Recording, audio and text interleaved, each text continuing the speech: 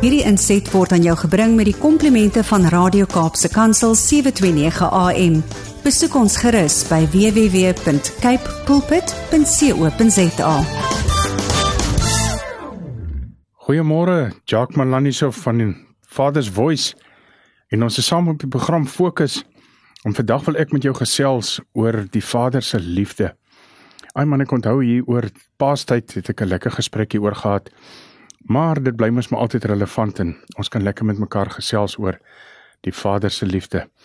So, hier kan ons definitief mekaar in die oë kyk en sê, as sy volgelinge, is dit belangrik om te fokus op die dinge wat oor tyd met ons gebeur, maar spesifiek waar die Here inzoom op ons lewens. En dan is dit goed om dit te deurdink en ek wil amper sê te herdenk. So kom ons vat weer lekker vas. Ons praat gou oor 'n paar dinge. Ek is in die Bybel en in die vers wat die meeste gelees word ter wêreld, Johannes 3:16.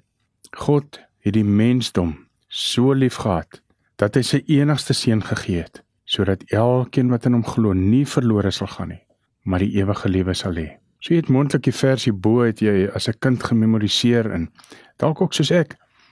En as kinders moes ons dit opsê en soos ons groot geword het ons die belangrikheid van taal begin verstaan en kon ons nie help om weer te kyk na die gedagtes wat in hierdie vers saamgevat is nie, om te verstaan wat werklik hier gesê word.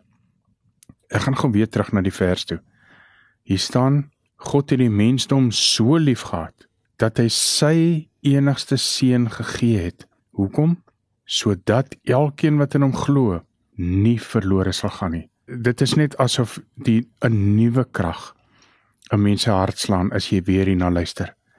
As jy dit weer lees, met intensiteit lees. Hierdie is die soewereine verklaring van God Almagtig. Dis 'n wettige boodskap aan die wêreld. Dis 'n wetlike instruksie. Eintlik is dit 'n wet. God het almal so lief gehad. Hy het ons so lief gehad dat hy sy enigste seun vir ons gegee het.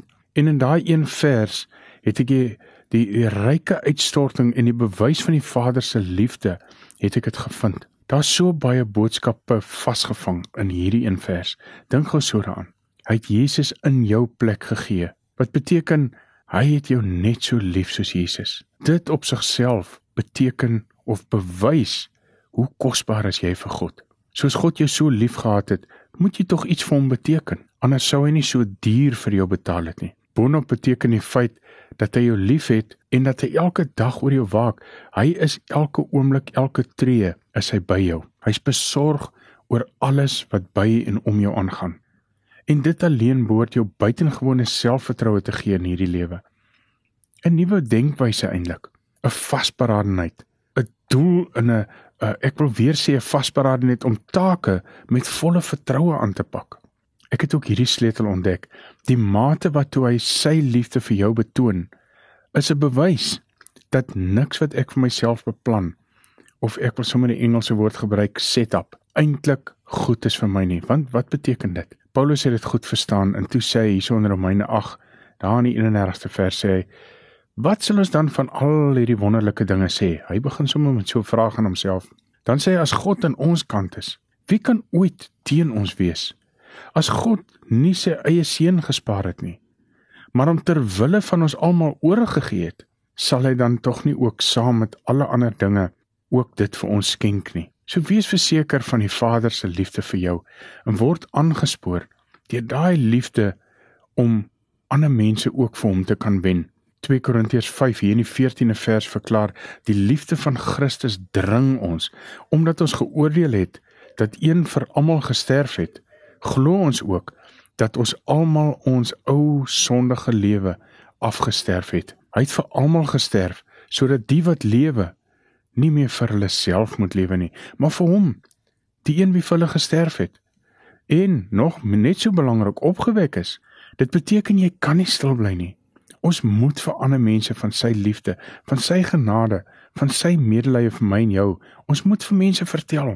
Hierdie is so 'n perfekte verhaal, en waarvan die liefde so diep, so groot is, en daarmee saamkom soveel genade vir al die foute wat ons al gemaak het, en nog steeds gaan maak, en dat dit eintlik onregverdig is teenoor die wêreldlinge wie sonder God lewe. Maar hier kan ons vandag, as deel van herinneringe en dinge wat hy vir ons kom leer het, wat hy vir ons gedoen het, kan ons kom sê, ons kom gee erkenning aan sy groot liefde. En dan kom die wonderlike deel, as ons dan ons eie persoonlike liefde aan hom wil bewys, dan is daar tog 'n manier. Is dit nie wonderlik dat ons vir God 'n bewysmodel het, dat ons 'n diepe liefde vir hom het nie? So hoe doen ek dit?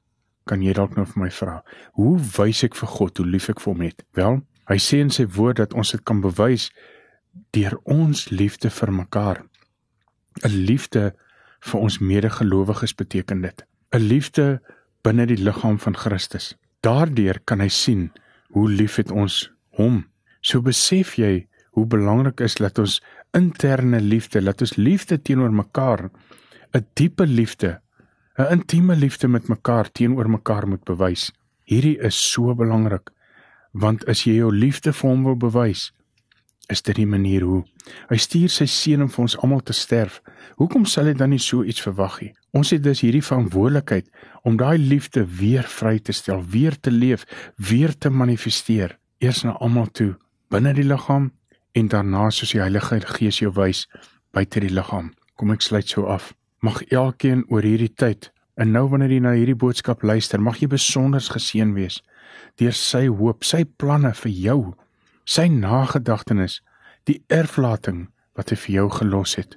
Mag die tyd jou besonder nader bring aan hom, en dat jy 'n spesiale liefde kan geniet, en nog belangrik, ook kan uitdeel vir ander. Prys die Here.